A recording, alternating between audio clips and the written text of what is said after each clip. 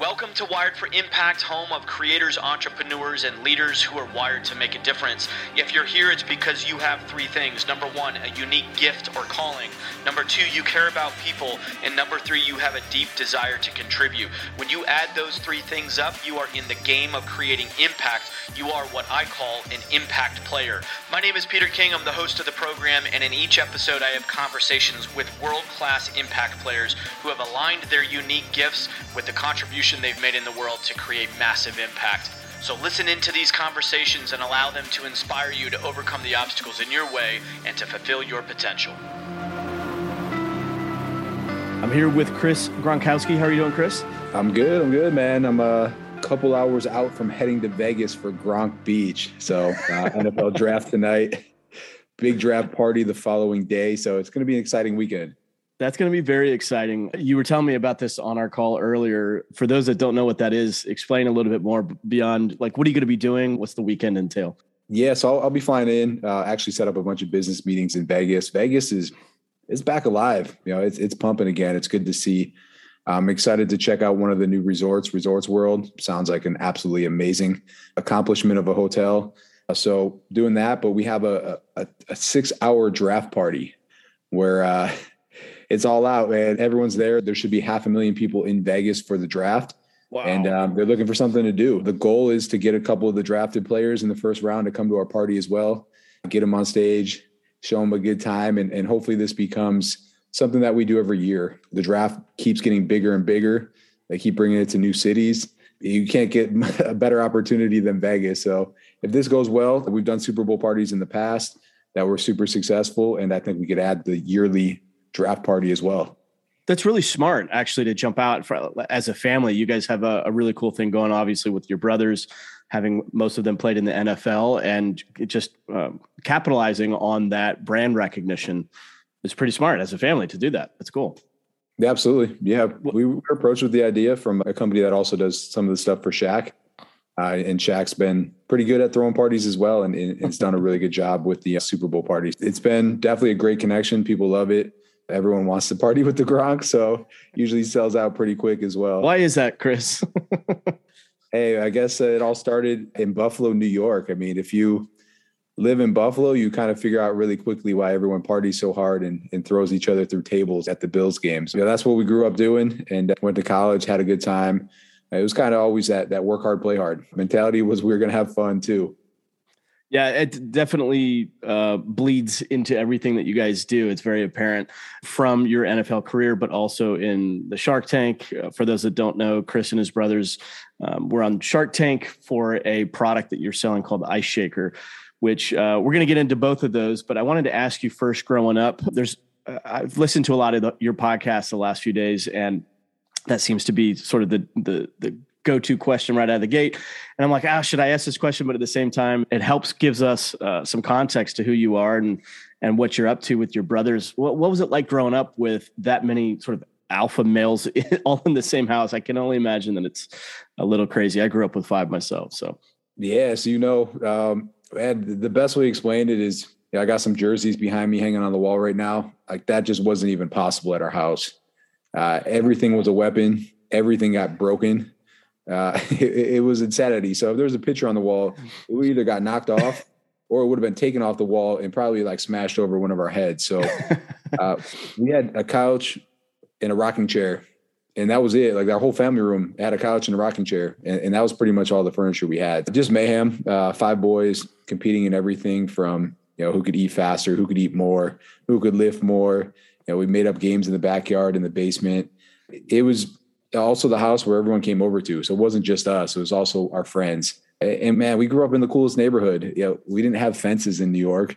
You just walk through your neighbor's yard, and we just had a bunch of different neighbors that had kids our age as well. So it was just a really cool time and a really cool place to grow up. Kids these days don't realize what they're missing. Our generation, that's all we did. It was be home by sundown, be home by dinner, see ya, go. And you just got lost. That was so fun. We had so much fun doing that. No cell phones. Yep. And when it got dark out, that was it. And then, your mom and dad would be calling down to the neighbors like, hey, have you seen Chris? Yeah. Oh, he's not home yet. We can't find him. I mean, they had no idea where we were. And then, if it was a little dark out when we got home, we just get yelled at for it. Right. Exactly. So you played how many seasons in the NFL? So I played 3 seasons, went into a 4th season with the Chargers and got hurt in camp and ended up signing an injury settlement and thought I'd come back and never played again. One of the things that you shared with me on our pre-call that I found really fascinating was, number one, you guys aren't contractors. You're W-2 employees of the NFL, correct? Correct. Therefore, you're paying taxes. Explain a little bit about the taxes that you have to pay and how come you don't like playing in California? Yeah. So my 4th year, I'm going to San Diego, and it was pretty much a 13% pay cut, going from, at least from a state where there was no state income tax like Texas, where I started my career with the Cowboys. You leave there, you go to California and you get crushed, but really you're only paying that state income tax in the state that you're playing in for that week. So you do get paid weekly as a player. You get paid per game. If you're not on the roster on a Wednesday, you're actually not going to get paid that day or that week. So if you make it past Wednesday, it's like, yes, I'm getting paid this week. But then depending on what state you play in, that's actually where you pay the taxes as well. So if we had an away game when I was with the Cowboys and we played in California, which we did against the Chargers, that week, it was a significant pay cut and you're paying those taxes to the state of California or whatever state you're playing. I don't know why, but everyone thinks for some reason NFL players don't pay taxes. It is quite the opposite. You are maxed out and you're paying. It's a lot. I mean, it's everything you could possibly think of. And then when you go to a state like California, more than 50% of that paycheck is going to taxes. Yeah. I don't think the average person realizes just how quickly that money can go away. There's this, maybe expectation that, oh, you're on the big screen, you're playing on this team, that money problems just aren't your issue anymore. And it's like, no, that becomes an issue very quickly, especially if your career is the average career, which is what, 3 to 4 years tops. Yeah, they actually set your pension at 3 years because the average is actually less than 3 years. So most players will get to about 2.5 or 2 years, and they don't get to that 3rd year. So if you don't get to the 3rd year, you walk away with whatever you made, and that's it at that point. There's no other benefits. There's absolutely nothing else there. If you get to 3 seasons, and it's 3 credited seasons where you're playing in at least 3 games for 3 years, at that point, you do get retirement. You get the pension. You are able to put into 401k throughout your whole career. So if you did that, they're actually going to double match it.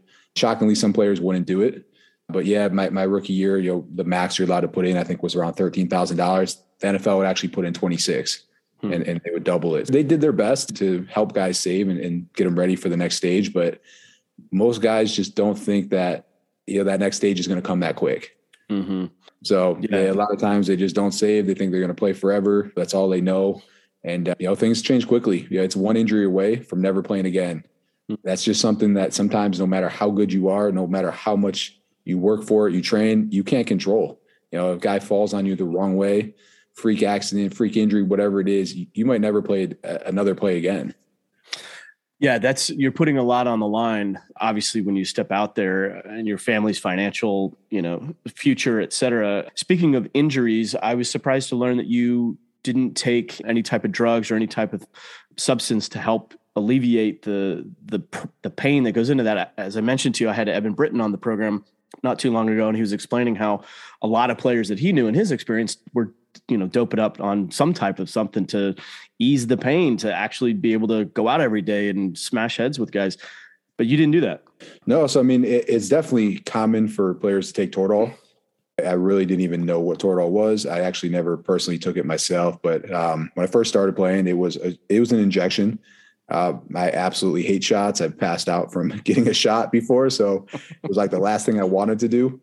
Then they did make it available in a pill form. Then made guys start signing off on it as well, saying, hey, this is what we're taking. So they got a little more intense with it. But guys do. I mean, a lot of guys, you're so banged up. I mean, you're pretty much playing hurt no matter what, no matter who you are. At some point, you're playing through some kind of injury during the season and you're just trying to recover. So to take an anti-inflammatory like that is going to get them back on the field. They're not going to feel it it seemed like most guys would say it would be all the way up until next Tuesday.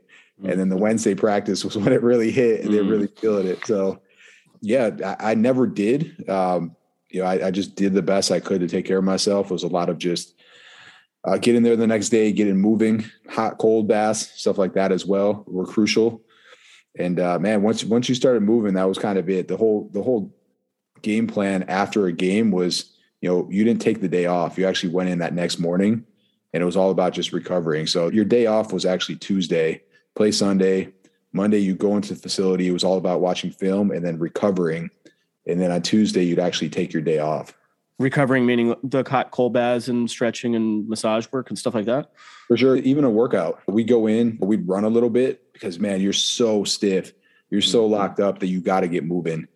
So we'd run a little bit. Usually it was something like, maybe like a 9-minute tempo run or something like that. Usually a slight workout as well. The workouts during the season weren't about trying to gain strength. You gained your strength over the off season. You trained extremely hard, built as much muscle up as you can, endurance, strength. During the season, it was just trying to keep it. How do I keep this? What's the really the least amount of work I can do to keep my strength and not get sore? I mean, the last thing you wanted to do was crank out a bunch of squats or something like that and be sore on a Wednesday practice. So it's just all about maintaining and recovering on a Monday. Knowing what you know now, would you go back and do it again? Would you aspire to be in the NFL? Yeah, absolutely. I mean, people ask me if I'd let my kids play. 100%. Absolutely. I mean, it's by far the hardest job you'll ever have, the most stressful job you ever have, but it also makes you who you are. It also pays really well. I was the lowest paid player in the entire NFL, but it was still an amazing start for me. I mean, 3 years, my rookie contract was for $1.2 million. You take all the taxes, all that out, cost of living. Yeah, I might have left, definitely not as a millionaire, maybe $600,000 in my bank account, but that's huge when you're 25 years old, 26 years old. If you play it the right way, that much money can really propel you into anything. And what I did was I put it right into a business. Let's transition into that. If you could walk us through when you got the injury and it dawned on you that this might be the end of this chapter, walk us through what happened there and where your thought was at that point. Yeah. I mean, going into it, I was an undrafted free agent, rookie. So I really had one shot, one chance, one opportunity to even make a team. I never thought I'd actually even get to the NFL. I always was told it's a 1 in a million shot.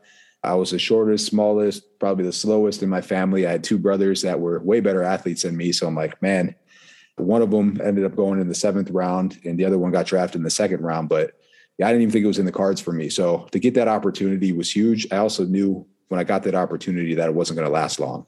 So it was always, well, what's coming next? Because this isn't going to be a 10-year career. And I kind of knew that right at the beginning. So yeah, when I got hurt, I was kind of already getting to that point. So my first contract ended. I signed a new contract as a 1-year deal with the Chargers. Going into it, there was only a few teams even calling and asking. Each year you actually make more money. You're slated to make more, even though I was making minimum. You still get more per year. So by that time, between my rookie year and my 4th season, I was making more than double I was my first year. So it becomes more and more competitive as well. So probably would have made that team, ended up getting hurt. High ankle sprain, got released. What they have to do is, it's a job. If you get hurt, they have to pay you out and then pay for your recovery and all that as well. But they have to pay you out based on how many games they think you're going to be hurt for. So I got 3 full game checks, a couple preseason checks as well. They told me it'd be about a month before I came back from it. I ended up rehabbing for about 3 months before I came back. So at that point, went to a tryout in Miami. 3rd step in, ruptured my hamstring. And it was either have surgery, reattach it, or it was, hey, let's move on to the next part of my life. For me, I always say it was kind of a blessing in disguise. It's so hard to walk away from that. It's so hard, that's your identity, your whole life. But so many guys struggle and they try to come back. They play different leagues. And it just ends up being this journey that wastes, a year or 2 years, maybe 3 years of their life when they could have started on to the next chapter and really got ahead. So for me, I had to walk away. There was really no option at that point. No one was calling. The injury was either surgery or just let it heal down and live the rest of your life and still be able to do everything, just not at a level that you have to for the NFL. So I moved on. I was lucky enough that my wife had already started a business. The business was doing really well. Between my transition from my 3rd year and signing that new 4th year contract, I was actually working for my wife and the business was taking off. So I was lucky enough to fall right into that and then use that business to really occupy my time, because one of the hardest things is just not knowing what to do and being bored. And I think that drives a lot of guys crazy, because as an athlete, everything's so regimented. You have the schedule your whole life, be here at 5 a.m., practice starts at 6, breakfast is at whatever it is, it was all aligned every single day. I mean, we had an itinerary every day we walked in. And once you have nothing to do, it becomes a massive problem. Yeah, every minute of your day scheduled to all of a sudden see ya, and you have your whole day open, your whole year open. What am I going to do with my life? I see people go through. My mother went through that. Obviously, she didn't play professional sports, but she was a mother. Like her identity was wrapped up in a mother, and with 5 kids, it was go go go go for decade plus, 2 decades essentially, and then all of a sudden the last kid graduates, and it's like, who am I? I don't know who I am anymore. So it's like that identification with one specific thing for your whole life. So I can see how that would be a difficult transition. Did you have Ice Shaker already in the back of your mind, or when was that born? No. So Ice Shaker had no clue, had no clue it was coming.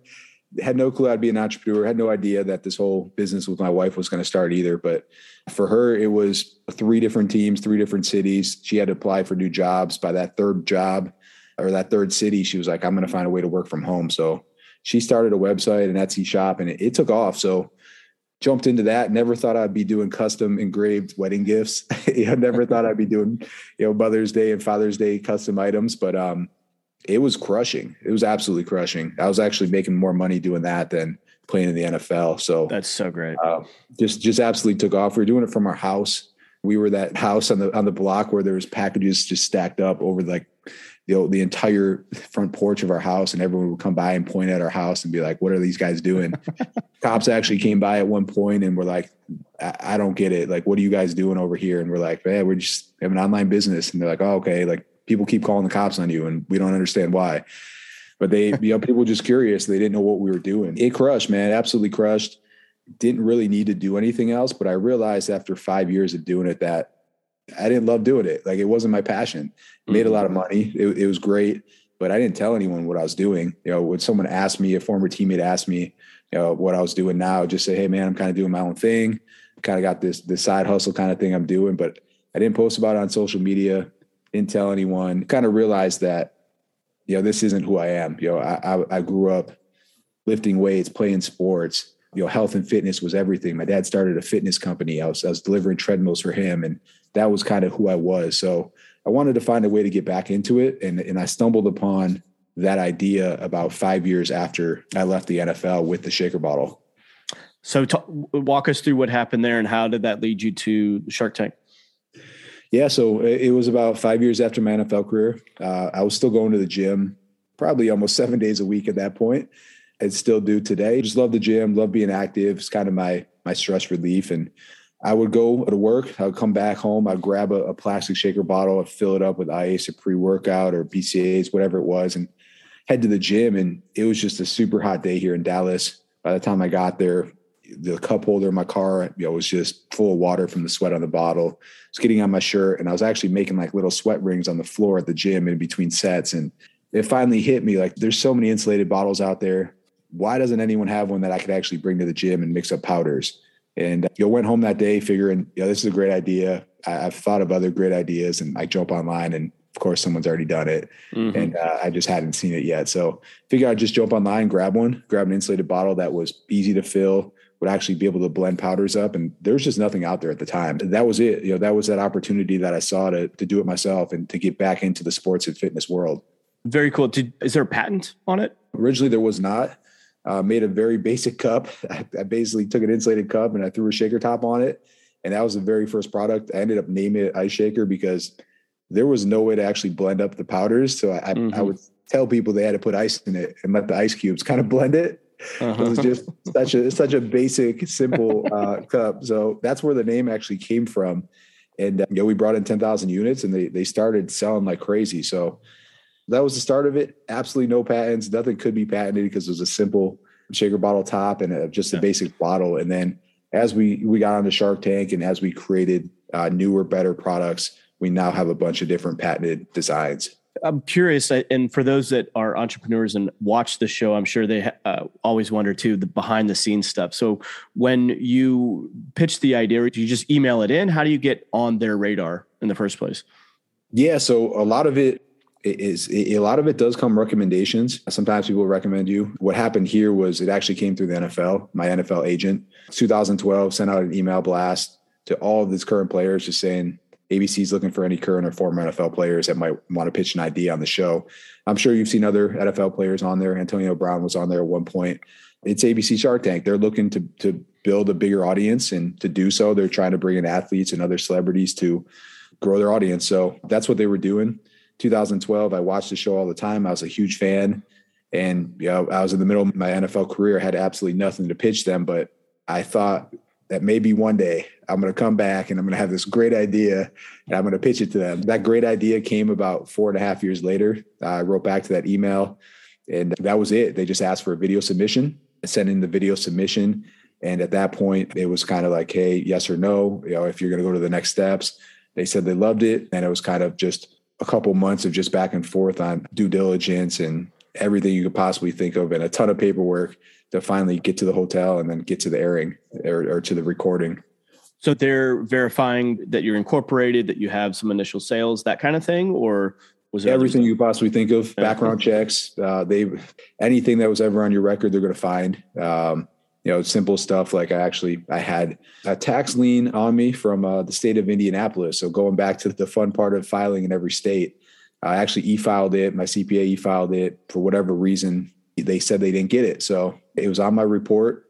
My accountant actually had to call over there for almost a week to finally get through it and then get it cleared off our account. But super frustrating process, but they were going to make sure that everything was extremely clean. They don't want to bring someone on there. It's a family station as well. And if you have something on there that they don't know about, that could become an issue later on down the road, that's a huge problem for them. So they're going to check everything they possibly can about the business, about you, your background, everything that you're saying in the pitch. And they want to make sure that they're bringing up someone they want to be on their show. Now, I've always been curious because every pitch sort of feels the same, that, people have a story, they have an intro, they have this is the problem that we're solving, et cetera. Did they coach you on how to give a pitch to the Sharks? So they definitely want a good show. They're going to assign a producer to you and they're going to make sure that it's decent. They don't want every single person going up there and just garbage, because that naturally happens. People do go up there, even though they do prepare and they do have a great idea and they have a great business, they just freeze. And they freeze in the moment. They get super nervous. Sometimes they don't even say anything. They literally just freeze and don't talk at all.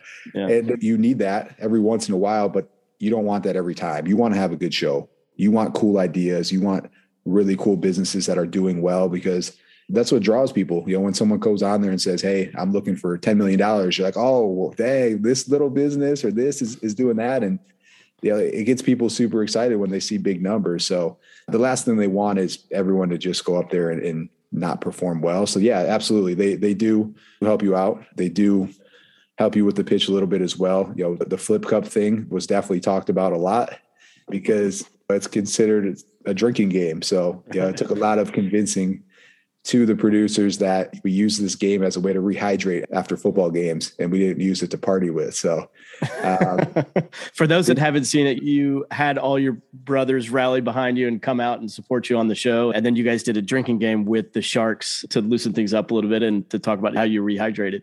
Hydration game. The hydration game. Exactly. Whose idea was that, by the way? It was 100% mine. They kept throwing ideas at us and they were trying to really rally off of our athletic background. And when you take 5 brothers and three of us, at least 3 of us were either still playing or just coming out of a pro career.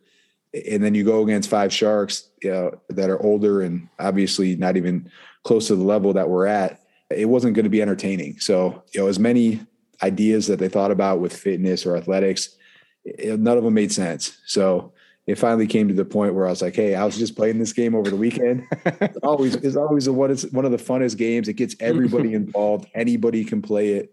Anyone can win in it. And it's actually fun to watch too. Like you could sit there and watch people play and still be entertained. So I threw that idea out there and I was like, this is a perfect idea. It's a cup. An ice shaker's a cup. Like it all makes sense, right? It didn't really make sense. But at the end of the day, it ended up being the perfect idea because it did exactly what I wanted, which was loosen up that room. It'll kind of get everyone introduced. It was super entertaining as well. Mark didn't get a chance to go, but he was actually really good at the game, and he just started flipping by himself afterwards. And after that, like the tough questions really never came. We had Mr. Wonderful up there. I'm ready to just absolutely get roasted by him. And the whole patent question that you asked earlier, we didn't have that. So I was just sitting there waiting for it. What's stopping me from making the Mr. Wonderful shaker? just ready to get absolutely drilled by him. And it never came. And I think it never came just because of the vibe in the room. Everyone was kind of having a good time. They realized that, we were going to work hard, but also put in that work. And they saw some potential more in us than I think than just the product itself. I was going to say that's what was so cool about having all your brothers there, because regardless of the product, you had Team Gronk to help support and elevate this idea. And of course, you guys all have your subsequent followers that you don't even really need a patent. Well, I'm curious, what would you have said if Mr. Wonderful said, what's stopping me from going making the Mr. Wonderful shaker? That was pretty much it, man. I mean, everyone knows that's done it, how hard it is to build anything from the ground up. Yeah. So first to market is huge. Having the name behind it as well was absolutely huge as well. And the whole sports background was big too. And then just the passion too. I think passion is absolutely massive in a business. You have to absolutely love it and live that lifestyle as well. And that's what I was doing. I still do today. And that's why I also think it's been successful, is because, I live that lifestyle. I am not going to give up on it. I'm going to push through whatever it takes to get it done. And that's what happened. So yeah, he could make a Mr. Wonderful shaker, but I could tell you he's not hitting the gym every day like we are and playing sports and putting that time in. So no one's going to rally behind it like they did with Ice Shaker. There's no Mr. Wonderful beach party in Vegas. We'll say that. Yeah. They're not supplying shaker cups that were actually, they turn into martini shakers on the weekends too. So there'll be a bunch floating around the party. Where do you fall in line again with your brothers in terms of order? I'm the middle of 5. Okay. Do you ever have, I'm just curious, I have 5 in my family too. There's 5 of us. I'm second in line. But one of the things that my brother, the middle of our family, talked about is, if you're the oldest, you have identity in being the oldest. If you're the youngest, you're the baby. So you have all of that. Everybody sort of finds an identity. Did you struggle with that at all? I'm curious. Man, I always kind of felt like the underdog, smallest. I was a little fat one too when I was younger. So they'd always make fun of me. So it was all about just being the strongest, being the best that I could. So that's kind of really what I rallied on. Set all the high school records for strength, stuff like that, where I was going to do whatever I can and put the hard work in. And that's kind of what my identity's been. Did you go to the same high school that your brothers did? Yeah, for sure. Yep. So you have the record over them. Oh, absolutely. Yeah. I let them know about it all the time. I bet you did. That's awesome. Okay. So going back to Shark Tank. So you did a deal with Cuban, right? Or was there another shark involved too? Yeah, for sure. We actually ended up closing with Mark Cuban and Alex Rodriguez on the show. Oh, very cool. And then what level of involvement do they have after that? Do you get their cell numbers, or do they hand you off to other people, or how does that work? Yeah. So it depends on the partner. Mark's been doing it for 10 plus seasons. We were actually season 9 with him. So I guess 8 plus at the time that I joined in. He has a full team built out. He has Mark Cuban Companies. He has over 10 employees in that are just going to help you out. So if you have any questions, you reach out to them. I had an advisor assigned to me, and I talk to him pretty much every week, sometimes a couple of times a week if I need to. And at that point, it's, hey, if you need to talk to Mark, awesome. Here's his email. I don't think I have his cell phone, but if I email him and I ask him for it, I'm sure I'll get it. If I ask for a meeting, I don't think it'll be an issue, but I only bring up stuff to him when, it's a huge decision that I think he needs to be involved in. At the end of the day, he invested $75,000 into our company. He's a multi-billionaire. So I went into it knowing that, I'm not going to have a lot of one-on-one time with Mark. If I really need it, we're going into, I think, year 5 with him now. So business is doing really well. We're hitting all of our goals. He's been paid back so many times that I think he'll take my call now. I don't think it's really an issue at this point. But at the end of the day, the person that knows the business the best is me. He's not doing it on a daily basis. This isn't what he does for a living. So for me to go ask him a question about something that we're currently doing, he's not going to know the answer to it. Or he's not going to know the industry as well as I do, because I live it every single day. I live and breathe this all day, every day. What's really good is the networking is awesome. I can call and talk to my advisor and ask for, someone else in the portfolio that might be doing really well with something that I'm interested in. So I've done it multiple times. SMS, when it first came out, I didn't know about it. I didn't know if it was a good idea. I almost felt like it was an invasion of privacy for someone to be texting someone on their phone. It was as easy as hitting up my advisor, asking about it, them connecting me with, the CMO of another company in the portfolio that was crushing with it. And all of a sudden, we're set up, we're doing really well with it. We're growing this massive following, and we're one of the best at email and SMS in the whole portfolio now. So those are the huge benefits of working with them. And then also just having the Mark Cuban name behind you is huge. It opens up a lot of doors. It automatically makes you legit. This is a Mark Cuban backed company. We're going to get in the doors. We're going to get the meetings that most people probably wouldn't get. Mm-hmm. Talk to us about the growth of the business. What have been some of your milestones in the growth of the business? Yeah, for sure. When we first got on Shark Tank, we were only 6 months into the company. We had about 80,000 in sales. We were profitable. We were profitable from day one. But after Shark Tank, the next 12 months, we did about 3 million in sales. So just massive jump from a side hustle out of the upstairs of my house to a full-time business overnight. So Shark Tank's a beast. It's exactly what everyone says it is. The exposure is huge. To get offers from all 5 sharks really just solidified that, this is a product people should buy, and took us to that next level. So since then, we have then continued to grow. Our goal was 30% every year.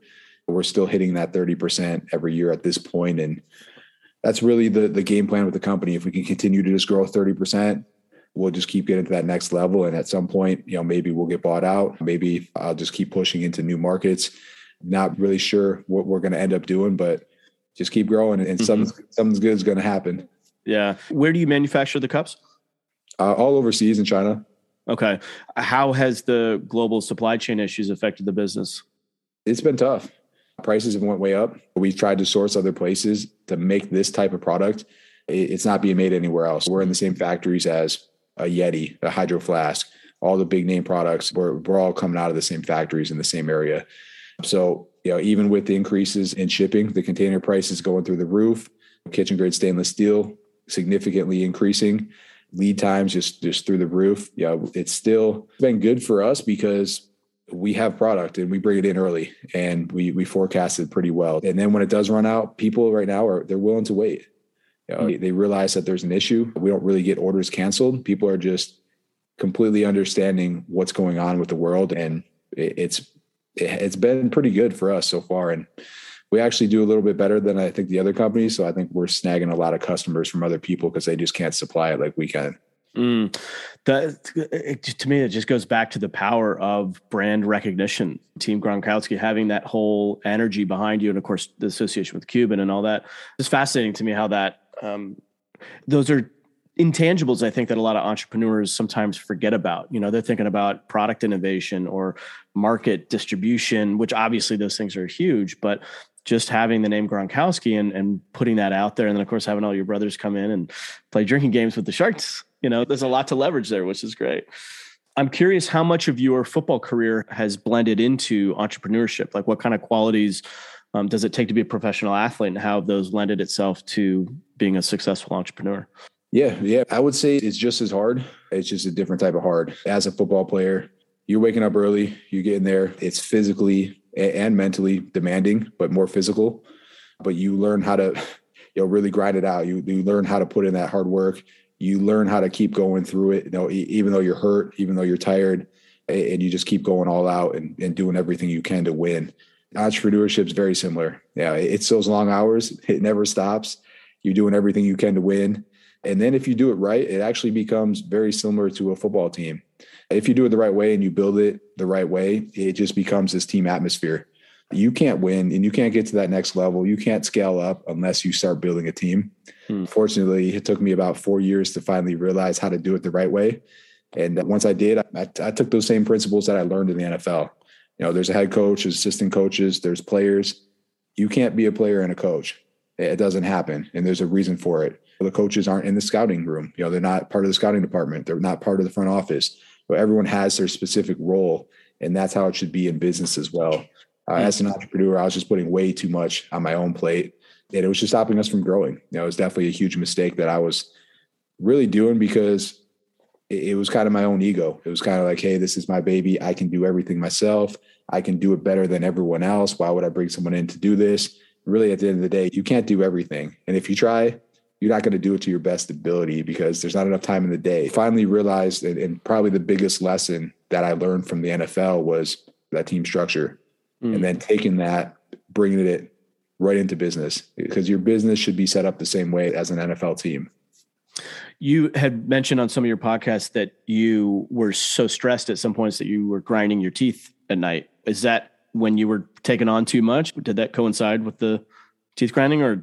Oh, so yeah, the teeth grinding was during my NFL career. Oh, gotcha. Okay. Yeah, it was, and I get asked that question all the time. Like, hey, it would be frustrating because people be like, hey, it must have been really nice playing a game for a living. And it is a game on Sundays, but the rest of the week it's a job. And it was by far the most stressful job you could possibly have. If you came a minute late, you got fined $1,000 or you got cut. If you were 1 pound overweight, you got fined $500 per pound per day that you were overweight. Everything's filmed and then watched and recorded and replayed. And it's not even just your own locker room or your own team that's seeing it. It's the whole world that's also seeing it as well. So grinding my teeth was during my NFL career. The day I stopped playing was the day I stopped grinding my teeth. So you think there was association there? Absolutely. So yeah, that all stopped the second my NFL career was over. Entrepreneurship, there might be nights where I'm still doing it. Yeah. It's not every night, that's for sure. But yeah, I mean, the stress levels definitely get to that point. A lot of it, I think, was self-inflicted just from not knowing the right way to set up the business and putting the right structures in place and a team in place. But you learn, you grow. Some things you do at the beginning you have to do because the money's not there, the sales aren't there, and you got to just kind of figure things out. But once you do, and once you realize that you have the money to pay for it, the best thing you could do is go and get good people and build a good team around you. How many people do you have in your team? We're currently, I think we're currently at 15 with our team here. We have a lot of really cool partnerships. We have different sales reps in different areas as well. We definitely reach a lot more than what it sounds like with just 15 people, but a lot of it's more through partnerships. Well, 15 people to me to sell an ice shaker is you've got to have enough sales to support all those people and their families. That's not a small thing in my opinion. That's pretty cool that you were able to have accomplished this at this point. Your wife still has her business, the Etsy business? Yep. She's still going strong. And how many kids do you have? Going on number 4. We got the 4th coming in about 2 months, about 6 weeks, actually. That's great. Fantastic. Congratulations on that. I honestly, like, that to me would create stress just because there's so much in your life that needs attention and literal life support from kids to businesses. How have you guys managed that, you and your wife? Man, that was the hardest part for me, was to slow down, because I didn't mind working. Putting that work in was no issue, but you can't work 100 hours a week and then have a family as well. So when the kids first started to come, it's very hard for me to say, hey, I got to stop working and I got to go feed the baby. That was definitely a challenge for me, because as I was feeding them, I was sitting there saying, man, I have so much to do. To sit here for an hour doing nothing would drive me insane. Again, it was definitely on me for not building the structure that I needed, not building the team that I needed, putting way too much on my own plate, and actually ended up being a benefit for me. Because it forced me to do those things. It forced me to then reach out to mentors, my dad, other business owners that were successful, and say, hey, how'd you do this? And it was, the same answer every time. Well, how many people are helping you? How are you delegating responsibilities? My answer was, I'm not really. And, my dad would look at me, 32 years in business, and he's like, how are you answering customer service emails? Like, what are you doing? Like, there's somebody that you have to bring in for that. The CEO of the company, the guy running it, shouldn't be answering the customer service if you want to grow. I mean, you can if you're happy with where you're at. But if you want to continue to scale up and get to that next level, it's impossible. With that, with my wife, with the kids, all that, it really just became a matter of building that structure, putting the right structure in place for the businesses, separating family time from business. You figure it out pretty quick once you have a third kid. Yeah, you almost don't have a choice. I would imagine from what I've seen in my experience, when entrepreneurs go through that process of letting go a little bit, in, bringing in a team, delegating out a lot, the question that they face often is, well, what am I really good at? What do I want to do? What did you find in that process for you? Where do you find your place in this whole business now? Yeah. So for me, what I find and what I see being the most successful is I'll find kind of an area where I think we can grow, where I think there's opportunity, and then I'll attack it myself first. I'll attack it. I'll figure it out. I'll figure out everything that needs to be done. I'll see what kind of profits could come from it, what the potential of it is. And then at that point, I then find someone to take that over for me and I go on to the next thing. I think I'm also really good at networking and building relationships. So that's something that, a lot of people don't have the same advantage that I do. I can go into a place and just the last name, the NFL background, family background, I'm going to meet a lot of people. I'm going to get a lot of opportunities that my sales rep's not going to get because he doesn't have the same last name, same experience that I've had in the past. So that's huge, absolutely huge that I can do that. And I'm pretty much the only one that can do that for the business. So I have to be that person, and that's what I should be doing. I still get caught up putting orders in and sending out proofs and stuff like that. And at the end of the day, I keep thinking to myself, like, I have to take that next step. I have to keep delegating if I want to continue to grow. And that's what we're doing. That's been a big focus on 2022, was really trying to unload all my stuff that I was doing on a daily basis so that I can be, the face of the company, really make those new connections, make those partnerships, find those new opportunities to grow. That's where we'll come from. I do a lot of the product innovation as well. Always looking for new things, new ideas for products to bring in. And they all have to do with what I love doing. And they all have to support living a healthy and active lifestyle. That's cool. So you're doing primarily business growth, new product development. Do you focus on culture at all with your team? The culture and really where it came from was really structuring everything to win as a team. It kind of just automatically built the culture once we restructured the way the business goals were set for us. We had an issue for sure where, you have a fulfillment team, you have a sales team, you have a marketing team, and you have a point where the sales team has a huge win, a huge order that comes in. And, the fulfillment team, it's late on a Friday. They've worked hard all week, and all of a sudden this massive order comes in, and of course the sales rep put a rush on it to try to close it. And he's all excited about it, but everyone else is pissed. And the culture in the place was bad. I never really experienced something like that because I played on sports teams where everyone was trying to win. There's nothing you can really do that would affect the other half of your team to that point where they would be mad at you, kind of thing. So didn't realize that there was such an issue there with the culture and the way everything was structured. Again, reached out to my dad and said, Dad, how do you get over this? These sales reps are obviously commissioned to get as many orders in as possible. They're going to do whatever it takes to close the deal, but it's causing a huge issue with the rest of the company. My dad just sat back and he said, I put this plan in 30 years ago where every single person in the company is somehow incentivized in some way that when one person wins, everybody wins. So he's like, you got to find out different ways, no matter who it is, what can you do that when a massive order comes in, thousands of pieces come in, how does every single person somehow win from that? And then the culture will change. So we did that. We found a way to do that. We found a way to incentivize as a team. And now when the big orders come in, everyone's actually hitting up the sales rep saying, man, when's the next one coming? This is awesome. Great work. How'd you land that one? Everything just completely changes. And everyone starts working together too, because then the fulfillment team's reaching out to the sales team saying, hey, that was an awesome order, but if you did it this way instead with the engraving, we'd actually get it out two times faster. So then you could tell your customers that we can get this out faster if they did it this way instead. Just little things like that, where all of a sudden we were saving a ton of costs. Everyone was working together. Everyone was happy to be there. Everyone was winning together. And that culture is kind of just built on its own by setting up the company the right way. That's beautiful. It sounds like your father's been an integral mentor along the way. How much has that relationship meant to you? Yeah. The funny part is he tried to be for the first 3 years. And I pretty much listened to nothing that he said. You gave him the stiff arm. Yeah. And there was times where a lot of it just didn't make sense yet. He was trying to put in structure where it was hard to, because it was so early on. We didn't have the data points yet. We didn't really know anything. And we were growing so fast with new products and new innovation that it was hard to sit back and say, hey, what's your forecast for this year? How many of these are you going to sell? And like, Dad, I have no idea. We just created this product a month ago. I have no idea how many it's going to sell for the whole year. I don't know if this color is even good. I don't know if we'll sell any of them. And putting different systems in place for inventory and all that super early on was just, it wasn't possible at first. We didn't have the money. We didn't have the people. We didn't have the cash flow for it. Some of this stuff at first was just frustrating to hear from him. But at the end, it was 100% right.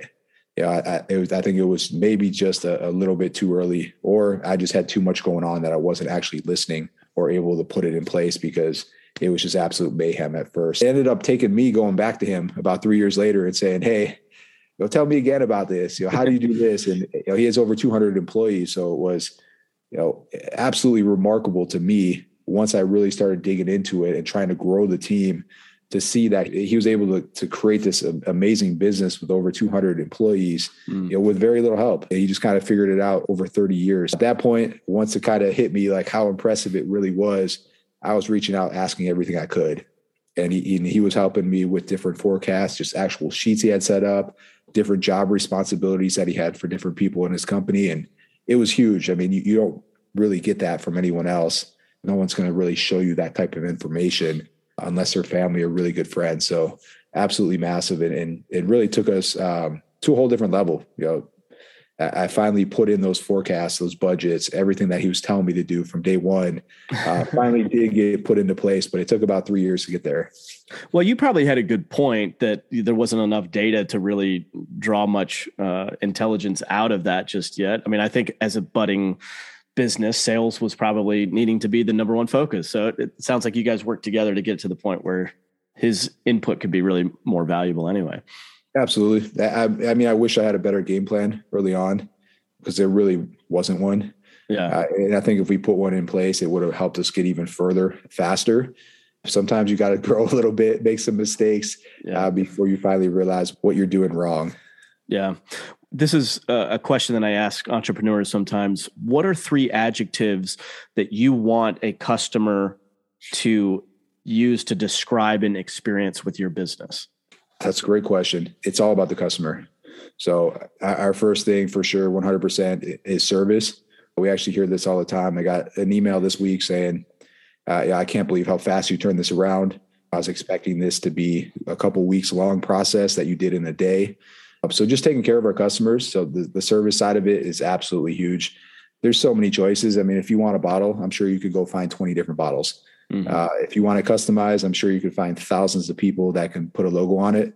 You're probably not going to find someone that's going to send you back the proof within 30 minutes and then put your order in and send the invoice over the same day and then actually engrave and ship it within 3 days, get it to you within a week. So we realized that really early on, especially because of the engraving business, that if you do it right and you really give your customers attention and the service that they deserve, that they're not even just going to come back. They're also going to tell all their friends to come to you as well.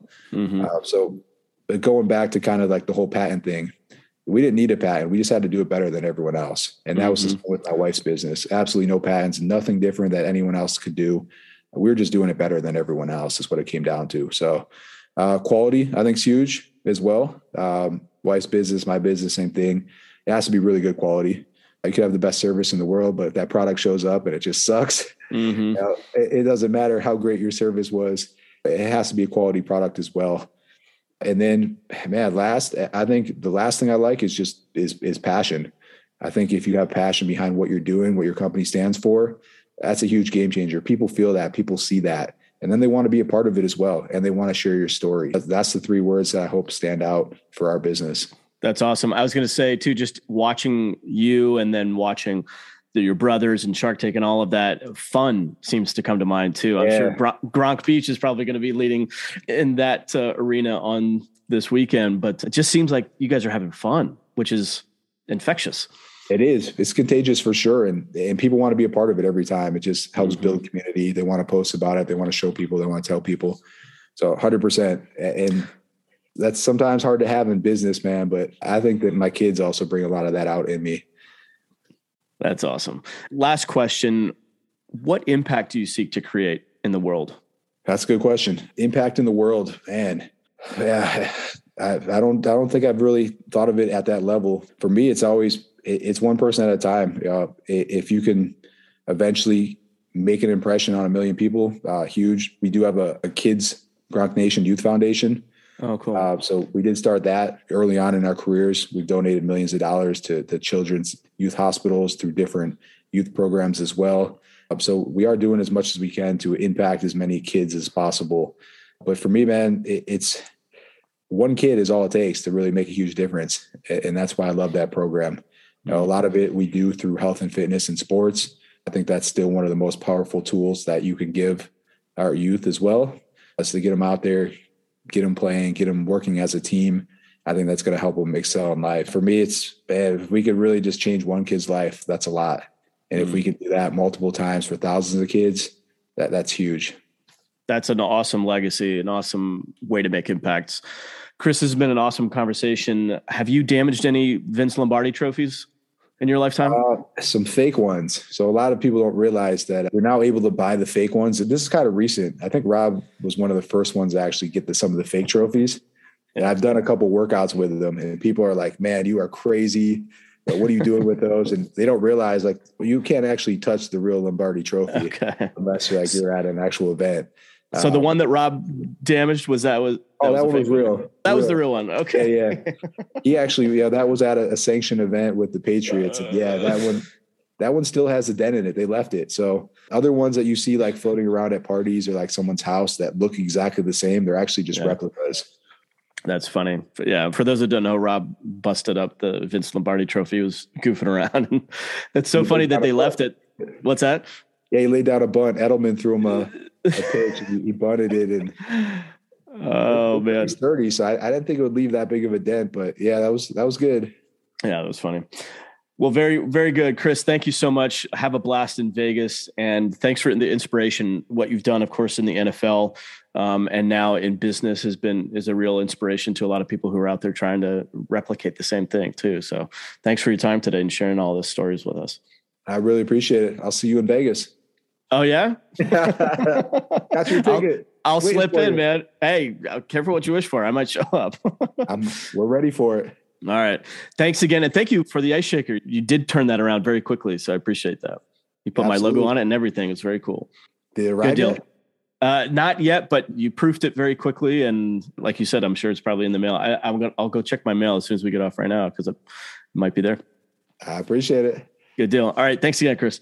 Thank you. All right. Bye-bye. Thanks, man.